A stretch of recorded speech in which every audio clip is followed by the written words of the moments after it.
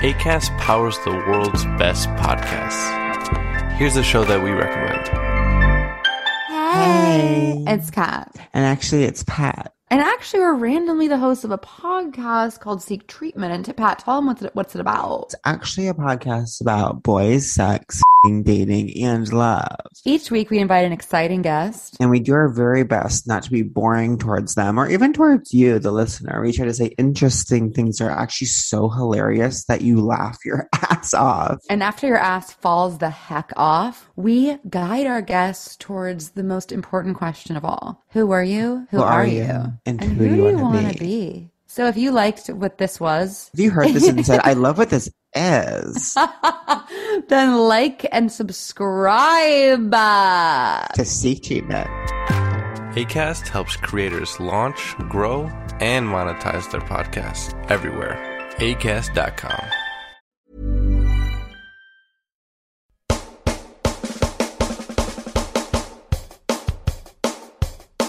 He's got a podcast, Old Spice and miles of pubic lice. STD, fridge freeze, he's a proper naughty geese. Chatting bollock, shit stains, moist stains and airy tush. And Jimmy Savile track suits from a mush in Shepherd's Bush. Hush, hush, hush, hush, hush, hush, hush. He'll make you laugh, he'll make you weep. He'll shag your mum for no money. Hermaphrodite at on the door. Don't cry, it's only a joke, you silly mush. Don't stress, beat the meat. Moisture, he's on eat. Don't stress, beat the meat. Say take a seat, airy feet. Not much air, massive tits. Beat the meat. Beat the meat. Airy feet. There you go, look, this is my dad and he's bald. Wore out on the headboard, mate, shagging your mum. Hello and welcome to another episode of Chatting Bollocks, ladies and gentlemen. Let me introduce you to your host. He is an absolute fridge freezer, lemon squeezer, Ebenezer, Doozer, Pleaser, Mastercard Visa, Hachu, Sneezer, a golden retriever, leaning tower of Pisa, Julius Caesar looking sexy, schlonging in your wrongin', naughty bad boy geezer, and well-known nutter, undefeated boxing champion, defeated MMA champion, fucking West End actor, fucking geezer with fucking pecs. It's Daniel O'Reilly. Woo!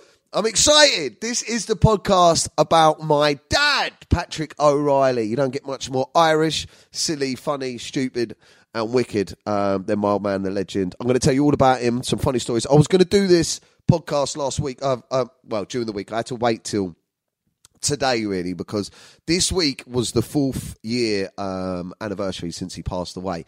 And I was going to do it on the day that he passed away, but I was a bit emotional.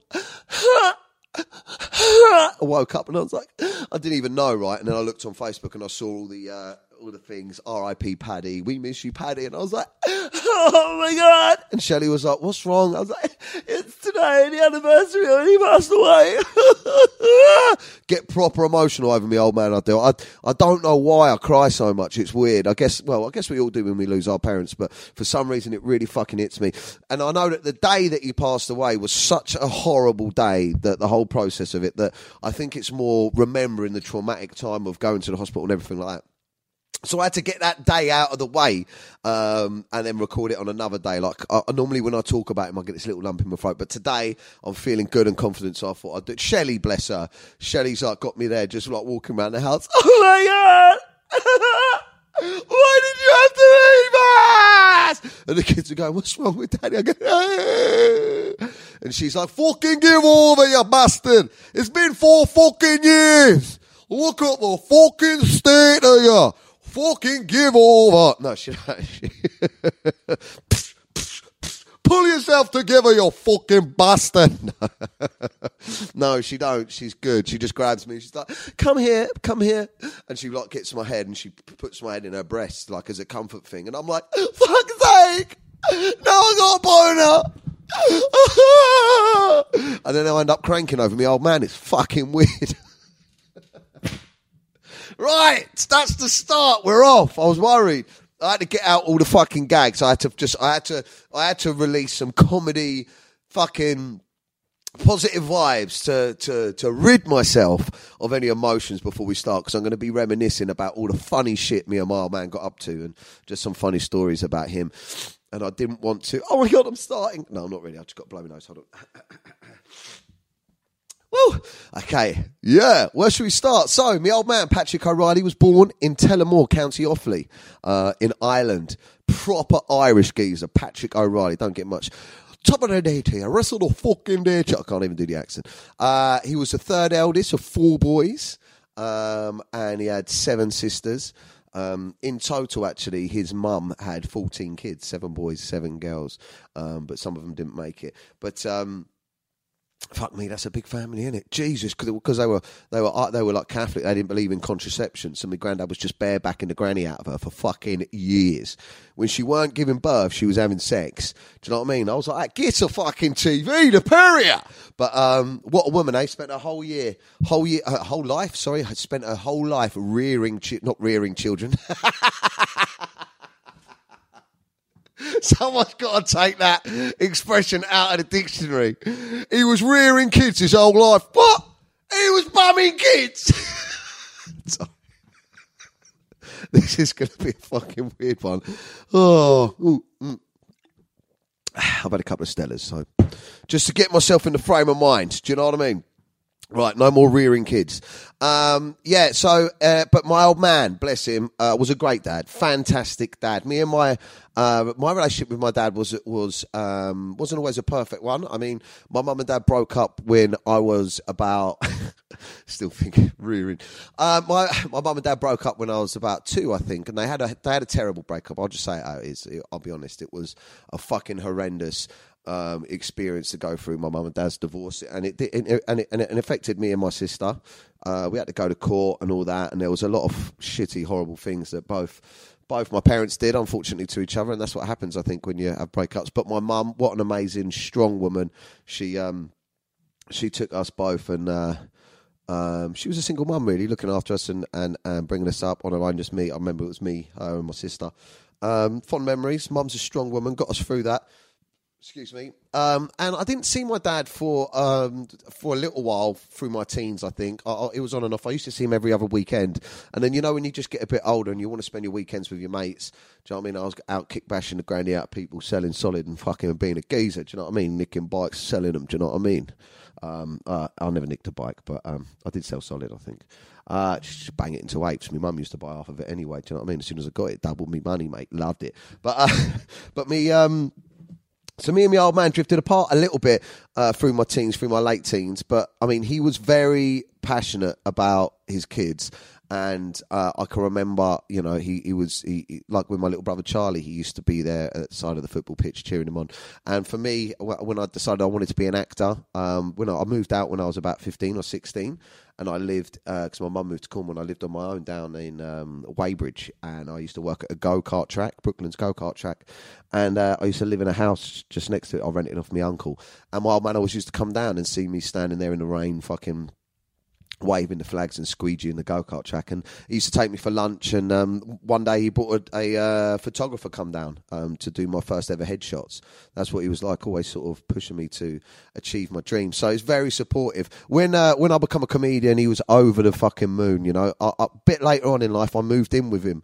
I had a bad breakup from my ex-girlfriend in Cyprus. I was working out in Cyprus. I come back and I worked on the cruise ships, and then I moved in with my dad in Guernsey, and we fucking had a laugh. Do you know what I mean? I was about 23, and I'd moved back home, and we had a wicked time in Guernsey. They had a local pub.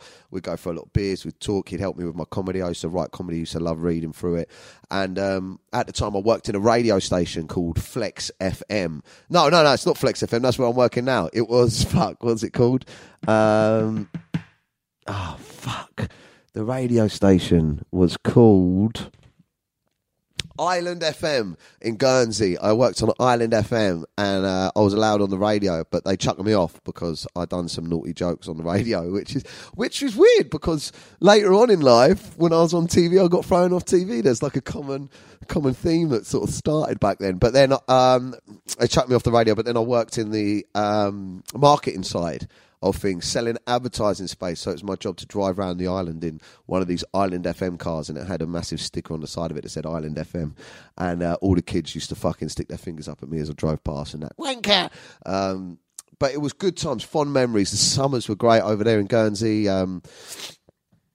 Used to go to the beach and stuff like that, and it was just really, really fond memories. And then I come back to England and started doing my own stuff and back on the cruise ships and stuff. And since then, we talk every day. We become really, really close friends. And one thing that I can remember about my old man that really sticks in my mind was he always inspired me to be a comedian. Definitely, 100%.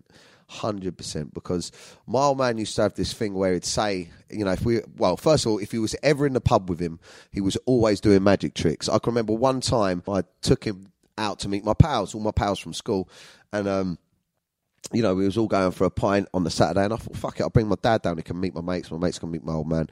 And halfway through us having beers and that, he just fucking goes, "Yeah, lads, have a look at this," and then started pulling this fucking, he goes, "Look, nothing up my sleeves," put his sleeves up, and then he had his hands open, and then he closed his hands, and he was pulling out these fucking red ribbons, fucking loads of it, and I was like, "What the fuck is going on?" And my mates were like, "What is going on?" And then he's like done another trick where he bit a coin in half. We go, "Have a look at this," bite a coin in half, and then he'd do this other trick, and he used to do this one with ash, where he put ash on your hand, and he'd do one with, down in pints, and all of this bollocks. He had hundreds of tricks, and then afterwards I was like, "What the fuck, how did you do that one where you pulled out the, all the red ribbons?" And he was like, "Oh, I don't normally tell anyone this because you're my son. Look, it's a fake thumb." He had a fake thumb attached to his thumb, a big fake thumb, and inside there was a compartment, and it was a big contraption. I was like, "You bought that down the fucking pub? I've been out with you as well before we went to the pub. How long have you been wearing that fake thumb?" He was like, "I had to put it on about an hour and a half before we went to the pub." So yeah, when we had lunch, I was wearing it, and then at the pub I was wearing it, and then yeah, but it was worth it, wasn't it? You saw the boys, they loved it, and I just thought, "You're fucking off your tits. You are off your tits." But that was the sort of man he was.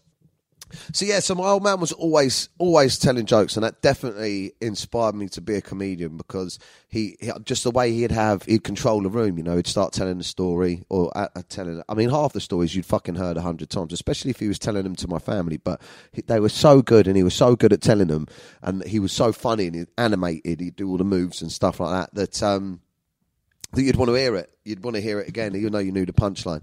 And it's like the jokes. My old man always used to say the same fucking jokes. I didn't know if he was going mad, or he didn't know he'd said them, or that's just what dads do, You tell the same joke over and over again to the annoyance of your kids. And I can remember, and it's quite poignant now to me, and I put a tweet up about it before, I can remember whenever we used to drive past a graveyard, my old man always used to say to me, "Oi, son, how many people do you think are dead in there?" And I knew the answer. I'd heard it 1,000 times, but obviously I used to just go along with it because it was my old man. Let him have his moment. "Oi, son, how many people do you think are dead in there?" Pointing at the fucking cemetery. And I'll go, I don't know, it's quite big, maybe like 100. And he go, "All of them, you twat, it's a fucking cemetery." And I'll be like, "All right, yeah, you got me again." But now whenever I drive past the fucking cemetery, I always look, and I remember that joke, and I think, fucking, about 101, you cunt. You're in there now, ain't ya? Hey? Oh, mate. Yeah, man, my old man was really simple, very simple. I mean, my old man was really, really artistic. That was one thing. I asked a few people if they could remember any funny stories about my dad, and like my auntie Gloria. The last thing she said to me when I got off the phone to her, she was like, "Just remember your old man was really artistic," and he was. And Rianne, my cousin, actually, she told me a funny story of when my grandma said to him, because my old man was a panel beater by trade back in the day, and a sprayer, panel beater and sprayer, so he loved paint and everything like that, but he was also an artist. He was fucking off his tits, mind you, right? So, like, for instance, my grandma said, "Look, my freezer is getting a bit old and rusty. Can you paint it for me, please?" So he painted, she just wanted it painted white again. But no, he painted a beautiful fucking landscape on it. It was fucking amazing. And she was like, "What is that?" Like, in his bathroom in our house in Tolworth, in the bathroom, he had painted on one wall, and it was fucking beautiful, and I mean, like, it looked amazing, a big Japanese geisha. And then I realised years later that that's a prostitute, innit? He painted a Japanese prostitute in his fucking bathroom in the middle of Tolworth. And then when we were selling the house, people used to walk around and look in and go, what the fuck is that doing in it? He was mad. He was mad. Just before he died, actually, or I think it was maybe a year before he died, he loved Game of Thrones, and this is how mental he was. He spent a lot of his spare time making weird shit, right? And he loved Game of Thrones. So I think he spent about 6 to 8 months, 1 year, making the Game of Thrones chair, cutting out hundreds and hundreds of tiny swords, right? And then putting them all together to create a life-size 7-foot copy of the Game of Thrones chair. And it just sat in the garage. He had no idea what he was going to fucking do with it. Do you know what? In fact, my stepmom asked if we could bury him on it. Do you know what I mean? But they wouldn't let us. Fucking, it was mad. It was massive. I said, what are you going to do with that? And he was like, I don't know, but it's good, isn't it? I was like, yeah, it's fucking brilliant. But yeah, man. So he passed away. It was crazy when he died. But it's not the first time he almost died. Do you know what? I just really remembered that. One time when I was over in Guernsey, he nearly got swept out to sea. I can remember this now. He was like, the tide changed and he was getting smashed up against the rocks and he almost didn't make it. And I was sat on the beach watching and I was like, fucking hell. Like, I was only young. I couldn't save him. I know what you're thinking. Why don't you try and help? But I think I was only about... it's about 11 or 12 or something. And I can remember after that thinking, Jesus, we almost lost the old man. But I never thought he would die. Do you know that?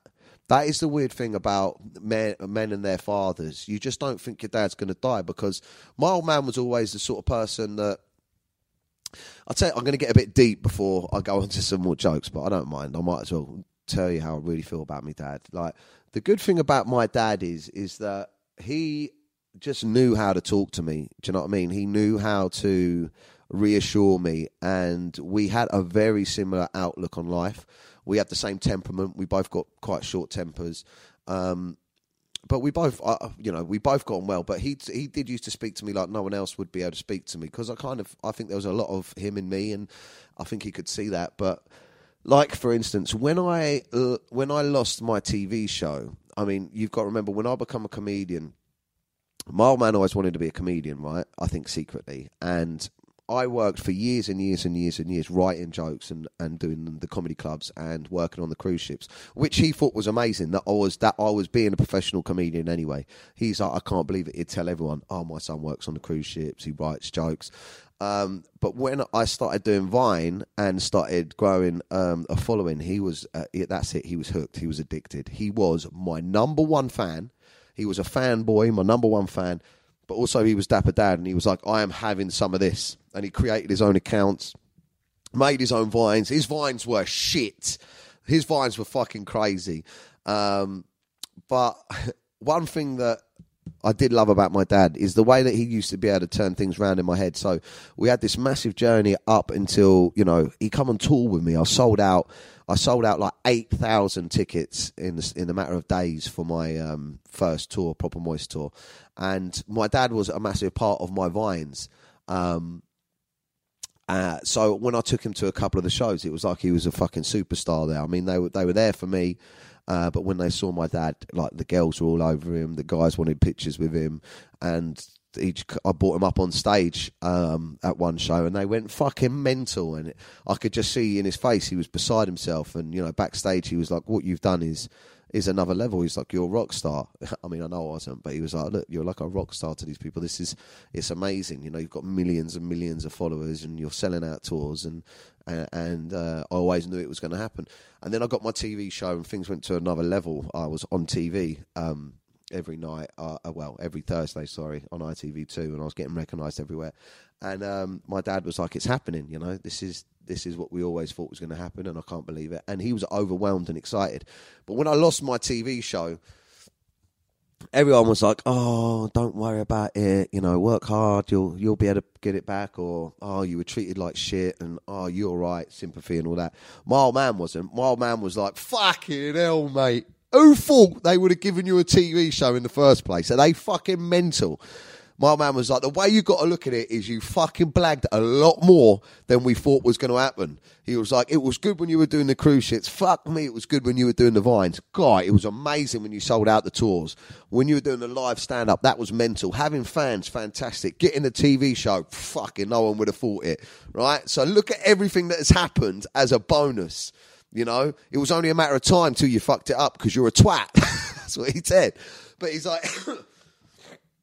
But look how well we did, man. And it would always be we. Look how well we did. And that attitude really got me through a tough time. I honestly can honestly credit my old man for, you know, he didn't want to say nothing like, I mean, he blamed a lot of journalists and stuff like that, but he didn't want to hear none of this fucking, oh, fucking, it's all fucked and all that. He was like, no. He was like, look, carry on working, see what's next, keep making your own opportunities. But fuck me, no one expected you to get that far. Right, I've got an idea. I want you to listen to something now because this is one of my fondest memories. I think this has hit 1 million views on my Facebook, and I shared it on the day last week that it was his 4 years anniversary of when he passed away. My old man was so easy. He was very simple, my dad. Very simple in the head. He's like me. He's dyslexic but he's very easy to wind up and catch out. And me and my brother used to really fucking take the piss out of him and stuff like that. But listen to this. This is a prank call that I did on my father. And I just think that his response is... I thought he was going to go mental at me because he's got a short temper, but his response is even more priceless. The fact like he believed it, and it's certainly something that he thought I would have done. And just his reaction to it is great. So... here's my prank call. It's time for another prank call now. The last one done really well. People have been requesting another one, and people have been requesting that I prank my dad. He's got a reputation for having the shortest fuse. So I'm a little bit nervous about this because he can flip off the handle. He's a bit old. I don't want him having a heart attack or something. But he's not the brightest spark. So we should be able to get him. Let's see what he's doing. Bring him on Facebook because he's always on his iPad. He thinks he's fucking trendy. Okay. Hello? Hello, is that you, Dad? It's Dan, yeah, you're right. Can you talk quick, Dad? Hang on, let me turn the radio. All right. Hello. I love the stuff you put out, mate. It really made me laugh. Yeah. The stuff you put out, I loved it. The old, grey...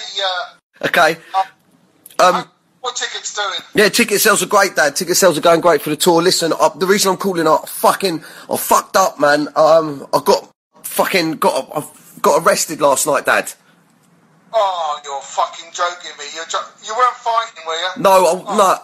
Tell me you weren't fighting. Basically, it's fucking embarrassing, but I'm going to need your help with this because I don't know what I'm going to say if it gets out. But basically, I went to a party. One of my mates introduced me to this girl, right? And basically, cut a long story short, I ended up getting fucking caught shagging her by the old Bill because it turned out she's fucking... I didn't even know, but it turned out she's a fucking hooker. Well, I did know. Oh, fuck me about this. Hey? What's the matter with you? No. Why are you rocking horse? Yeah, I know. But the worst thing is I got caught, right? And there's fucking CCTV. Where were you? I was in a park, Dad. And they fucking got cameras on this building. A park? Why the fuck did you go to the park? Oh, fucking, I don't know. But now, the fucking first thing the old Bill said to me was get checked out and that, so... Oh, fuck, man, I haven't even taken my blood pressure tablets today, for fuck's sake. Oh, I can't believe this. No, listen... Did you wear a condom? Nah, Dad, I didn't have any condoms, and my mate said she's alright. My mate's had a go on her before. Oh, my fucking God, you've got the brains of a fucking rocking horse. How old are you? Your brother, he's been nicked. I can't tell you what for. You're fucking not old enough. Yes, the press field day. Yeah, what if it gets in the papers? Yeah, well, you're going to make a fucking journalist a lot of money, aren't you? Like the last time. Right, do you know what, right? This is... I'm only joking, Dad. I'm doing a fucking prank call on you, but I just can't believe that you're not even that bothered. What did you say? You're a seven-fingered son of a syphilited monkey's miscarriage. What's that? I found it out of my chest. I thought you was going to go worse. All you said was, why didn't you have a fucking hotel? Yeah, well, I I'm only joking anyway. I'd never get caught doing that, and I always wear condoms, Dad. Anyway, I've got to go. You fucking wear 2 condoms. I love you too. Bollocks. Bye. So yeah, bless my old man. Can you believe that? He was just like, oh mate, what you think? All he was thinking about is, like, he didn't even say I was stupid for barebacking her, did he? He was just like, you know, what if the journalists find out? Isn't it bad that he was not even shocked that he didn't kick off? He was like, what are you doing? Why have you got caught? Why didn't you? You know what I mean? Oh, mate, what a geezer. Completely took it hook, line and sinker, though. It was really easy to fucking wind up. I'll tell you what, right? Let me give you some examples of when he's gone when he actually has gone mad. Like, I can remember a long, long time ago, my little brother wanted to have a party at the house for his friends, right, over in Guernsey. And this was when I was living in Guernsey with him. And Charlie said, come on, can you guys fuck off out and go out, tomorrow night? Because I'm having all my friends over and I want to have a party. I think he wanted to shag a bird or something. Anyway, so my dad goes, I'll tell you what we'd do, because my dad had a jacuzzi in the, because my dad had a jacuzzi in the back garden on, like, his patio, right? He had this big jacuzzi. And my dad was like, I'll tell you what I'll do for you, son. I'm going to warm up the jacuzzi, so if you want to get some girls in the jacuzzi, do you know what I mean? Have a couple of drinks, get your friends round, they'll all see you've got a jacuzzi, and you're a fucking legend, didn't you? Living legend, jacuzzi party. Come on. So Charlie was like, all right, cool, if that's what you want to do it. So my dad spent 2 days, right, filling up this jacuzzi, and I can remember coming in from work and doing whatever, and he was topping up the water. It takes a long time to fill it up anyway. He fills the jacuzzi up, and then he spent another day sorting out the temperature, a couple of degrees up, couple of degrees down, get it to the right perfect fucking temperature. And 10 minutes before we were about to leave, me and my dad were going out the pub so they could have the party. We got ourselves ready and we come down, and Dad was like, right, see you later. And then he just ran in and he goes, we went out the door and he goes, let me just nip back in. I just want to fucking check the temperature of that fucking jacuzzi. So he runs in. Charlie's like, what are you doing? He goes, let me just double check that it's completely right. He goes out to the jacuzzi and he decides that there's a little bit too much water in the jacuzzi. So he sticks a pump in it to suck out some of the water so that the water doesn't splash everywhere, right? So he puts a pump in it and then he comes back to me and he's like, I'm just going to drain a little bit of the water and I'm going to go to the toilet. I'll be back in a second. So he goes up to the toilet and the next thing I hear is, fuck, shit, bollocks, fucking wanker, no. That's what he used to do. He actually used to fold his tongue over in his mouth and bite it. No. Proper going mad. Then he starts smashing up the kitchen. He's kicking things and knocking things over in the kitchen. So I run back in and the cunt's completely drained out the jacuzzi. He forgot that he put the thing in and was stood talking to Charlie and drained it. It was fucking hilarious. And then he was fucking pissed off. Fuck this. And that's what he's fucking bollocks. That's what he's fucking going crazy. Veins popping out of his head. The whole way we were walking to the pub, he was going, fucking you stupid bastard. You fucking bollocks. Oh, just such a fond memory because he meant so well but fucked it up so bad. I can remember another time he was making something in his shed. He had... I don't know what he was doing in the shed. But anyway, he's making something in the shed and then he comes in and he sits down in the house and he's having like a sandwich or something for his fucking lunch.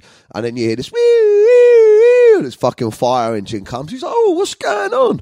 Someone's fucking doing something down here. What's going on? Looking out the window and he sees the fire brigade pulling up outside the front. He goes, oh, fucking something's going on with one of the houses. What's going on? And then they pull the fucking hose off and they start running through the front garden. He's going, what the fuck's going on? And he goes out, he'd set fire to his fucking shed, mate. He didn't even know. He was having a fucking sandwich. Oh, mate. Oh, I tell you what, right? Yeah. Oh, man. He is funny. He used to tell me, my family used to tell me funny stories of stuff that he used to do when he was a kid. Not when he was a kid, but when he was growing up. When he was like in his early 20s or whatever, he was right Jack the lad. You got to remember, my old man, he had 7 sisters, right, and a load of brothers. So he was tough. My old man was tough, right? He'd done karate. And then he used to teach karate, so he was a full-on karate expert. Do you know what I mean? You just go to a dojo to kick bash the fucking granny out of people. He told me that he actually trained with Elvis Presley's bodyguards, and he was a proper hard geezer, right? But he always used to say, "No trouble, don't trouble till trouble troubles you." And he used to be adamant that he'd never start any fights, but he used to be able to kick the shit out of people. I can remember that they used to, my granddad, he used to have a lot of commercial property, like flats and shops and stuff like that. And I can remember one of my uncles telling me a story about my dad, that they were doing up this shop. So they just finished doing up this shop. They put a big brand new glass front on the shop, completely done the inside of the shop, all nice wood counter, new flooring, new windows, everything, and they were doing it. And my old man had gone out to get something, and the brothers were always like, fucking, he thinks he's so fucking hard, we'll attack him, let's see how good he is. So they all stayed in the shop, and he had to come back into the shop to drop some stuff off. So they all hid in the shop, and my old man walked in, and when my old man turned the lights on, they all jumped out to attack him. Now, my old man went into full combat mode, kicked the shit out of all three of them. One of them went straight through the fucking front window, smashed the whole thing. And I can remember him telling me the story, saying, fucking, he used to have it. And I used to love that. I used to love thinking that my old man was proper tough. But when he was growing up as well, my Auntie Gloria was telling me stories, some stuff that he always used to do, and I used to think to myself, I can imagine myself doing that. When he was like a teenager or maybe a little bit older, my dad used to say to Gloria, his sister, she's a good looking woman, sorry Gloria, still are, and what my dad used to do is used to say, right, Gloria, I'm going to be at this pub with my pals or with some people at a certain time, we're going out tonight. Because my old man was always trying to make money, scams, do you know what I mean? Trick people, get a bit of money, and just funny shit. So this is what my dad used to set up. Gloria, his sister, used to walk into the pub dressed up and stand at the bar, and my old man used to go, cool, look, have a look at her, lads. How much you bet me, not only can I get her phone number, I'll get her to pay for my drinks. I'll get her to buy a drink. And all the lads be like, nah, fuck off, no chance. Look at him, be like, no, that's fine. Come on, put your money where your mouth is, tenner each or whatever. I will not only get her phone number, but I will get her to buy me a drink. And then, so my man would go over, pretend to talk to her, and then come back with a phone number and go, look, do you know what I mean? I've chatted her up, got the phone number and stuff like that. Just wait 5 minutes, she'll be over here asking if I want a drink. And then she'd come over and go, can I get you a drink? By any chance, buy her a drink. Bah, she'd get all the money. And I can remember hearing that story and thinking, fucking geezer, mate. This is why I'm a legend, because the old man was a legend. And that's a fun story. My auntie also told me another story about when they went to a big raffle, like out of this big hotel, big fancy like posh hotel, and this big raffle, and the raffle finished. And my old man was so pissed off that he hadn't won nothing in the raffle that he. On the way out, they had these massive, huge plants that were like because the hotel was like this big, beautiful hotel, and they had these massive plants, right?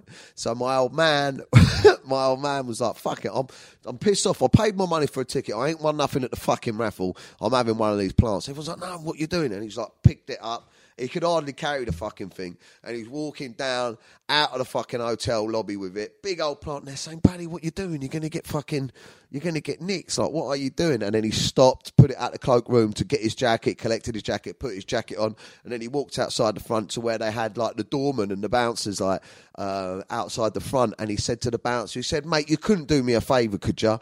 This is fucking heavy. I've just won it in the raffle. You couldn't help me get it in the car." And he actually got the doorman to help him. They put the roof down on his car, stuck it in the back seat, fucking closed the car up. "Thank you very much. See you later." Drive off. Stuck it in his house.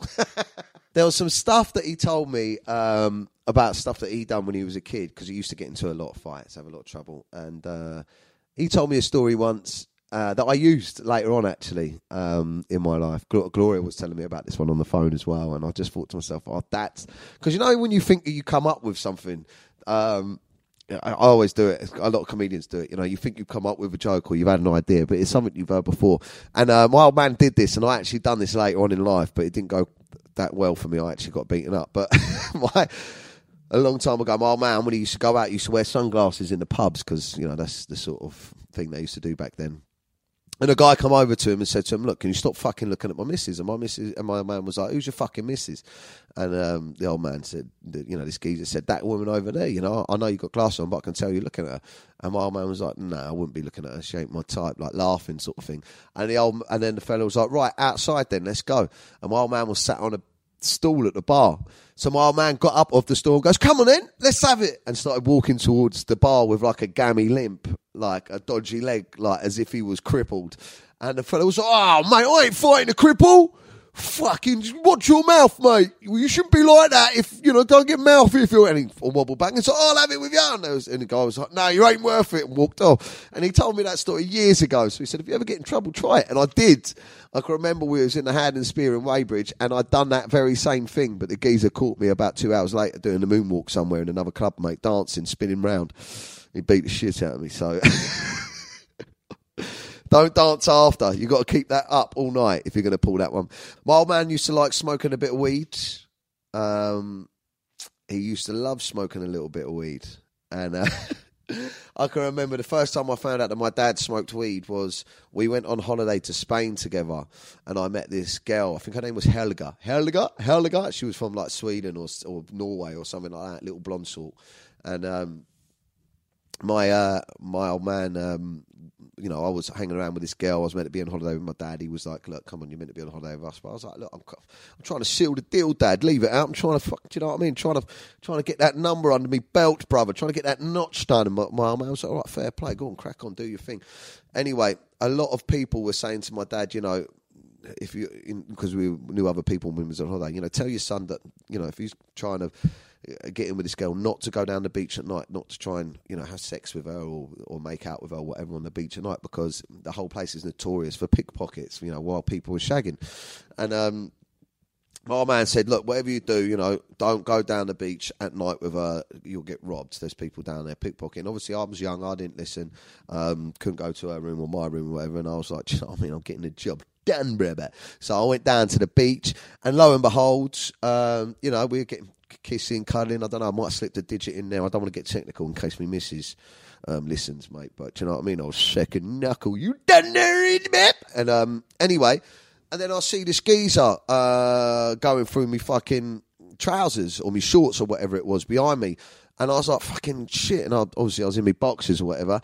Or I might have even been, do you know what I mean, naked with fucking slob on, mate, about fucking 8 inches of the bed. But anyway, so I jumped up and I was like, fucking hell, pulled my box shorts up or whatever, I got dressed. Don't want to get too graphic. And then I was like, oi, mate, give me my fucking wallet. And the geezer was like walking backwards and he was like, Senor, it's no importante. It's los my warritos for now. And I was like, oh yeah? Cabot, you fucking want it? He goes, sí, senor. It would be muy fantástico for los feitos. And I went, ayah! Spun round, right, done a flying kick, right, as I was spinning in the air, caught him on the chin, he fell down. I went, senor, it's de nada. So I was kicking him in the head. The guy was going, no importante. Okay, that didn't happen, right, that was just, I got carried away. I just wanted to do some Spanish. What actually happened was, I said, give me my wallet, and he was going, nah, fuck off, and walked back. And I went to go to get it. Good story, though. De nada. Anyway, I went forward to get my wallet, and I saw like a white, like a glistening like light, the moonlight flickering off something in his hand, and he had a knife, and he was calling me over to get my wallet. It was like, come, sí, senor, come for your wallet, sí, you can have a wallet, no problem, you come. And he had the knife. He wanted to stab me. He didn't even threaten me with a knife. It was almost like he was trying to hide the knife so that when I got near him, he could fucking jab me with it. And I was like, nah, hey, you all right, mate? Keep the wallet, couple of euros in there, have a good night, go on, fuck off. So then I went back to I said, look, come on, this ain't happening. Ain't your lucky night tonight. We'll have to do a rain check on this one, sweetheart. Pull your knickers up, let's go. Anyway, I went back to me dad, went in. I'll never forget it. I knocked on his bedroom door and he opened the door naked with his dick hanging out. And I was like, fuck's sake. You don't want to see your old man's dick, do you? But I was like, nutter. He goes, sorry, it's warm. It's warm, plus me and your stepmom, you don't know. I was like, all right, listen, Dad, I've just been fucking robbed. Someone's had me wallet. He's like, you weren't down the fucking beach, were you? I was like, yeah, I was trying to hang out the back of this sweetheart. And fucking they took me wallet. And he goes, all right. But I was a bit shaken up. I'm underplaying it here. I was scared, and I was scared when I saw the knife, so I was a bit shaken up and a bit emotional. So my old man went, look, just take this. Go and take this. Put it in a fag, and it will chill you out. And he gave me some squidgy black. I'll never forget it. He gave me some squidgy black. I hadn't seen that shit since Nam. Do you know what I mean? Back in Vietnam was the last time I saw that stuff. It's that fucking old. Last time I fucking had a joint with that stuff, I was getting chased by a fucking dinosaur from me fucking bunts. Right, anyway. And it, so I went and sat on the balcony, I burnt it up, you know. I don't know if you can remember squidgy black. You used to have to burn it, and you'd end up with black fingers because you'd carry it, and then you'd sprinkle it. You'd sprinkle it into, my fingers into your fag, and then you'd light it, and then it would drip down. The hot, if you didn't burn it enough, it would drip down, and you'd get holes in your fucking trackie bottoms. That's why if anyone used to have them Adidas poppers, like me back in the day, I had Adidas poppers, and on one knee there was hundreds of tiny little circular holes. That's how you knew someone was a proper geezer, if they had hot rock burns in their Adidas poppers. Oh, reminiscing now. There's some fucking memories coming back for you guys. I go, oh, fucking no. Yeah, he's right. I'll bring back another memory for you. Me and my old man used to do bongs together as well. Fucking hell. My little brother Charlie used to have bongs in his bedroom all the time. And if I ever wanted to get... Is that the dog barking? En los tuatos, it's not importante. Shut up, tu madres titas. Mucho grande, mi cojones van a explotar los ginger madres titas. Sorry, he only speaks Spanish, and I had to say to him that if we don't shut up, that's what I said. My cojones, that's my balls, will explode on your ginger mum's tits. So I'm just saying, if you don't shut up, I'll spunk all over your mum's tits. That calms him down. Anyway, yeah, so my little brother, he used to smoke bongs. We used to always find his bongs hidden in his room. And he used to think Dad didn't know. But what he didn't know is that me and my dad used to smoke his bongs as well. So my old man could clear a bong, mate. We'd get proper stoned and then watch like some shit. He used to love sci-fi programs. So we'd get proper stoned and watch sci-fi programs. So yeah, man. So yeah, almost that time, I'm going to tell you a couple more stories, and it's been really nice reminiscing, right? I'll tell you one of my funniest stories when I lived with my dad over in Guernsey. I was a bit naughty. What my dad wanted me to do was make friends over there, and he told me to join the local boxing club. So he took me up, and I met this guy called Brad up there. Big shout out to Brad. He's fought well for his country, and some other quite cool kids.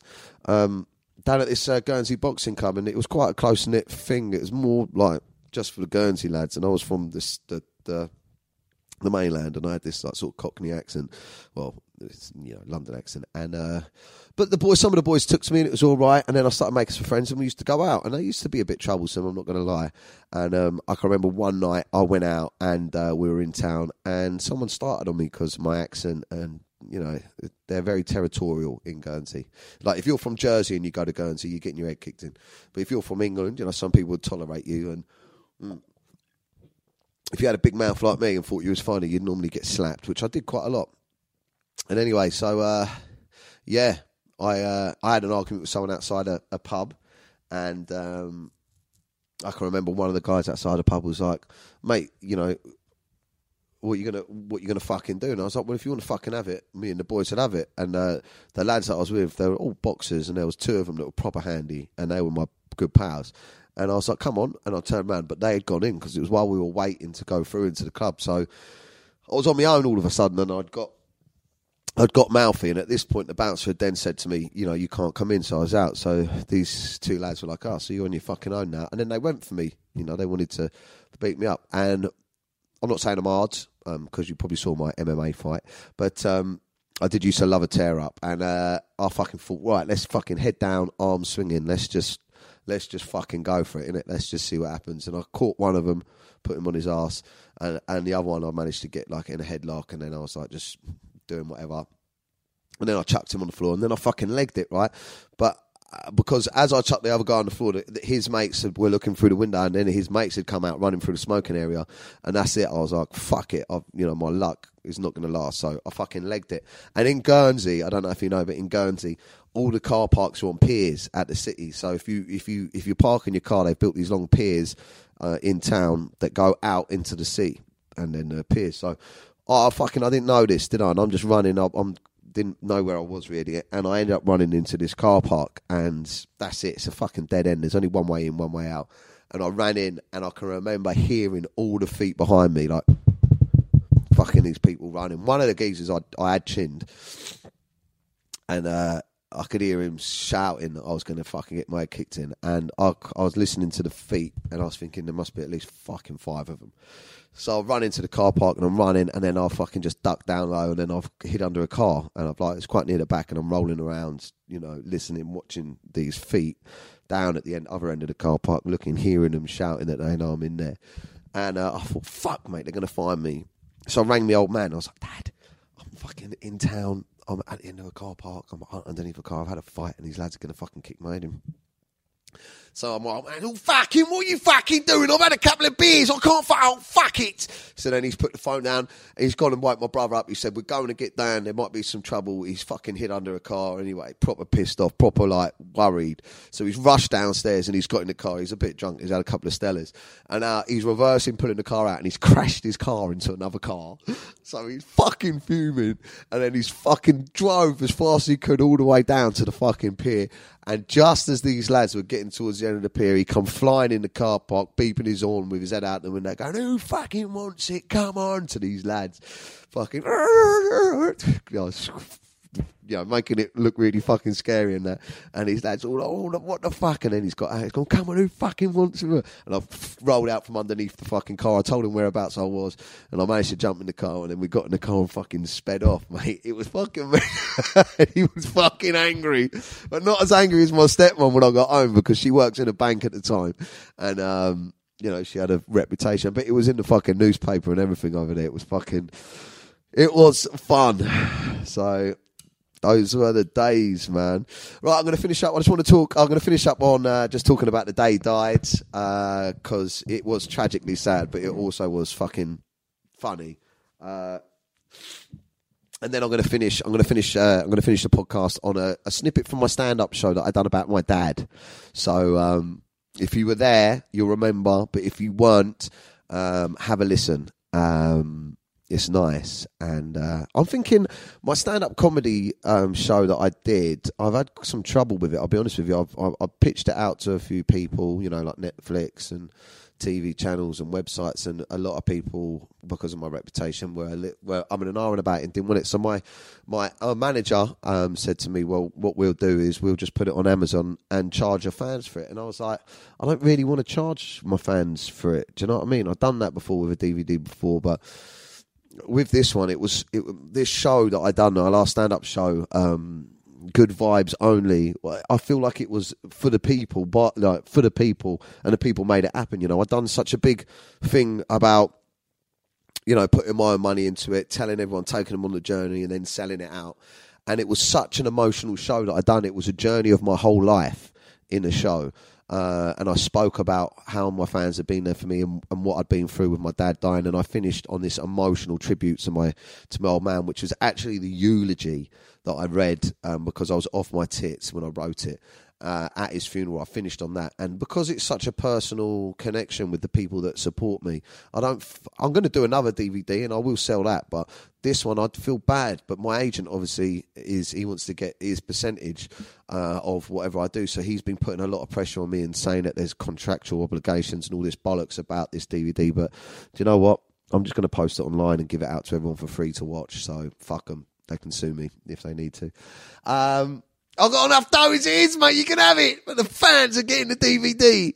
So, yeah.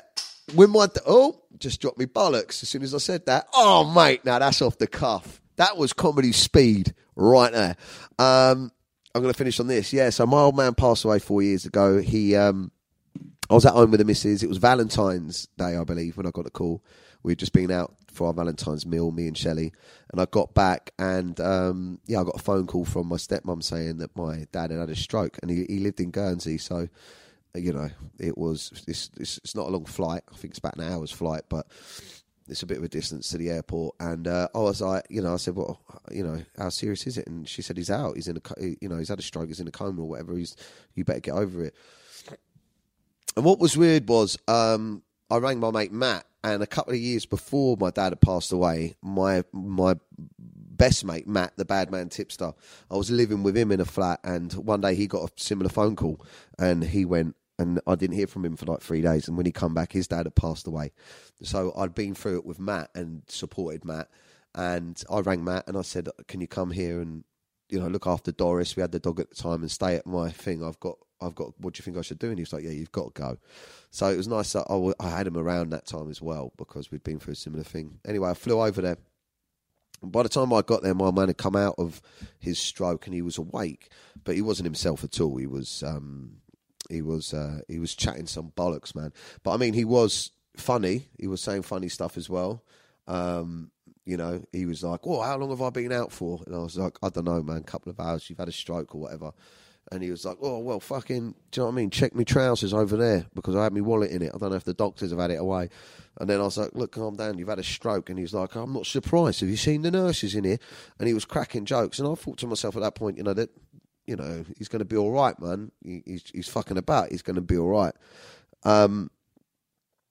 But then he started being weird, like hysterically crying, and then snapping straight out of it and being like, "Oh, what's going on?" And then we'd have to tell him again that he'd had a stroke, and then he'd be hysterically crying. "I'm scared," crying, "What's going on?" Very confused and scared, crying, and then snapping out of it and like, "What's going on? What's happened?" And I felt like there was a fucking proper malfunction going on in his brain. Do you know what I mean? Like I could see that it just wasn't right and that he was malfunctioning, and his brain, I thought like the wires were all fucked up in his brain. So, and then he went under again, had another stroke and went under, and I knew it. But, yeah, and then, that was going on for a while, and then the doctor said, "Look, you've got to make a choice," because I think it's called coning or something, where the brain stem starts coning, which means that your brain's dying and the body's disconnecting from it or whatever. And he's like, you need to make a decision whether to keep him on life support, and if he pulls through, he'll only ever be able to blink, do you know what I mean, and breathe, but not talk or anything. And my stepmom, my brother didn't want to make the decision, so I had to make the decision. But I said to the doctor before I did, like, "What would you do if it was your dad?" And he was like, "I'd let him go." So I said, "All right, we'll let him go." So then they called the family from different parts of the country to get him over before they turned the machine off. And when they turned the machine off, I reacted in a way that I never thought I would. I started getting really fucking angry and shouting at my dad. But talking to the machine, when I was sat with him, because there was a couple of days we were waiting for the family to come over, when I knew that he was going to go, but technically he was still alive on the machine, so I'd sit and read the newspapers to him and talk to him. And I guess even though I wasn't talking to him, I had the opportunity to say things I wanted to say to him, whether or not he heard them, but I believed he did. But I can remember one time, I wanted to do some like Snapchatting and stuff like that, because I just wanted to take my mind off stuff, but also I just wanted to tell people what was happening. I know that's not the normal thing to do, but to me it was kind of like my release, and how to turn it into something else instead of what it was. And I went to unplug something to plug my phone in to charge my phone, and they got like alarms on the system and that, and the fucking place erupted, and the fucking woman come running in, and I'd almost unplugged my dad's life support machine to fucking charge my phone. And that is something that I know wherever he was or whatever he was doing, he would have been fucking laughing his tits off at that. I'm fucking telling you. But after that, he passed away. When we turned the machine off, yeah, I went a bit mad. I started shouting at him, and I was asking him what he was doing, why he'd done that, and that was the beginning of a really big downturn for me. I more or less was drunk, I think, for a whole year from that point. I walked straight out of the hospital and bought a bottle of wine and went back home. Me and my brother had a bottle of wine each, and we got drunk. And I mean, it's tragically funny, but we found my stepmom's pills that she had. She had these antidepressant pills. I don't know what they are, like they're diazepam or something like that. I'd never taken them before, but fuck me, I had a couple of them and I was off me fucking tits, me and my brother. And the thing is, you just felt better and better, and like a little bit distant and a little bit fucked up, but you could do as many of them as you want. And me and my brother were fucking going through them like they were Smarties, right? And I can remember we was playing Monopoly downstairs, me, my brother and my cousin Jamie, and we were playing Monopoly downstairs, and we were off our fucking tits, and Louise comes storming downstairs and was like, "Where are my fucking happy pills? Where are they? Where are the fucking diazepam? I need them. And me and Charlie were like, "We fucking have to lot, mate, we're fucked." And she was like, oh my fucking God! And I was like, fucking chill out, man. Take a happy pill. Fucking, I can't, you fucking had them all. And she fucking stormed out of the house in her fucking nightie in the pouring rain and just ran down the road, and it was pissing down with rain. But we was too off our tits to give a fuck. We were laughing our tits off. We thought it was fucking funny. And Gloria, my auntie, had to run out and get her and bring her back. And that was sort of the beginning. That was sort of the beginning of my downturn from losing my old man. And do you know what the weirdest thing is? The same week that I lost my dad, after being told that Shelley could never have kids for years because she had polycystic ovaries, the same week that I lost my dad, I found out that I was going to be a father with Neve. And it truly messed with my head. I mean, it was a beautiful thing, but the responsibility and scariness and not having him there, and do you know what I mean? And I always thought to myself, how am I going to learn how to be a dad without my dad here to teach me? But what I didn't realise is that's what he'd been doing all along, man. So yeah, a bit of an emotional one. But let's finish on this. This was my eulogy from my stand-up comedy set. Thank you to everyone that was there. And I'm going to drop my stand-up comedy out for you guys, free of charge. Do me a favour, pass on the podcast. Tell someone to have a listen to it. Let's get it out there. Thank you for tuning in. R.I.P. Pat the Hat, Dapper Dad. I love you, old man. This is for you. So, I'm used to talking to big crowds of people, but this is going to be particularly tough for me because we're about to bury my father and I've just taken 4 diazepam tablets. I'm joking. I've just had half a gram. I said that in the fucking church, right? I swear. This is going to be hard for me, not only because of my dad's funeral, but also because the warm-up act was the priest and his jokes are fucking shit. Before I talk about what my father was to me, I want to talk about what my father was meant to be all of us as a family. He was a friend, a brother, a granddad, an uncle, and a father. But to my stepmum, he was many different things because she loved a bit of role play. Dad often joked half seriously about having a wild youth filled with unprotected sex, or barebacking sweethearts as the kids call it. I said this in the church. So what was my father to everyone? He was a father. He was a father to me, I think, but we never had a DNA test. My mum used to like putting it about a bit when she was younger. Dad has also gloriously left us possibly his finest piece of artwork. My dad made an 8-foot Game of Thrones chair made out of swords before he died. And we asked if we could bury him on it, but they wouldn't let us. So, my dad was the best father in the world. In fact, the only thing he did was he used to annoy us of how much he loved us. My dad messaged me on Facebook every day. Something that annoyed me then, but something that...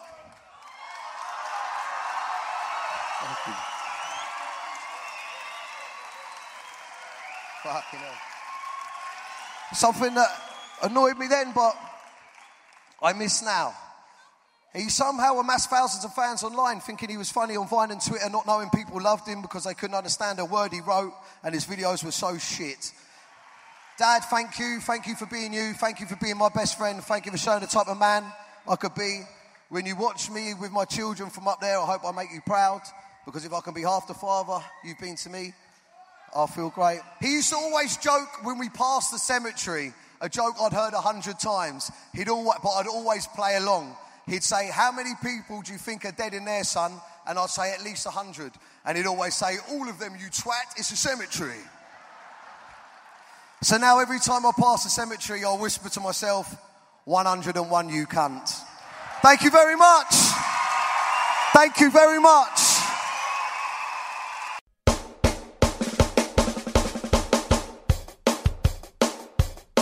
He's got a podcast, Old Spice and miles of pubic lice. STG, fridge freeze, he's a proper naughty geese. Chatting bollocks, shit stains, moist stains and airy touch. And Jimmy Savile tracksuits from a mush in Shepherd's Bush. Bush, bush, bush, bush, bush, bush, bush. He'll make you laugh, he'll make you weep. He'll shag your mum for no money. Hermaphrodite at on the door. Don't cry, it's only a joke, you silly mush. Don't stress, beat the meat. More Jerry's on E. Don't stress, beat the meat. Say take a seat. Airy feet, not much air. Massive tits. Beat the meat. Beat the meat. Airy feet. God, fucking hell, look what I started. 123 followers, is that any good? That's good, Jay, yeah. I don't get the shag.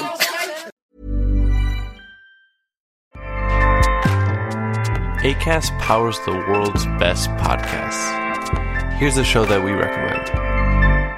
Hey, it's Kat. And actually, it's Pat. And actually, we're randomly the hosts of a podcast called Seek Treatment. And Pat, tell them what's it about. It's actually a podcast about boys, sex, dating, and love. Each week, we invite an exciting guest. And we do our very best not to be boring towards them or even towards you, the listener. We try to say interesting things that are actually so hilarious that you laugh your ass off. And after your ass falls the heck off, we guide our guests towards the most important question of all. Who are you? Who are you? And who do you you want want to be? So if you liked what this was, if you heard this and said, I love what this is, then like and subscribe to Seek Treatment. Acast helps creators launch, grow, and monetize their podcasts everywhere. Acast.com.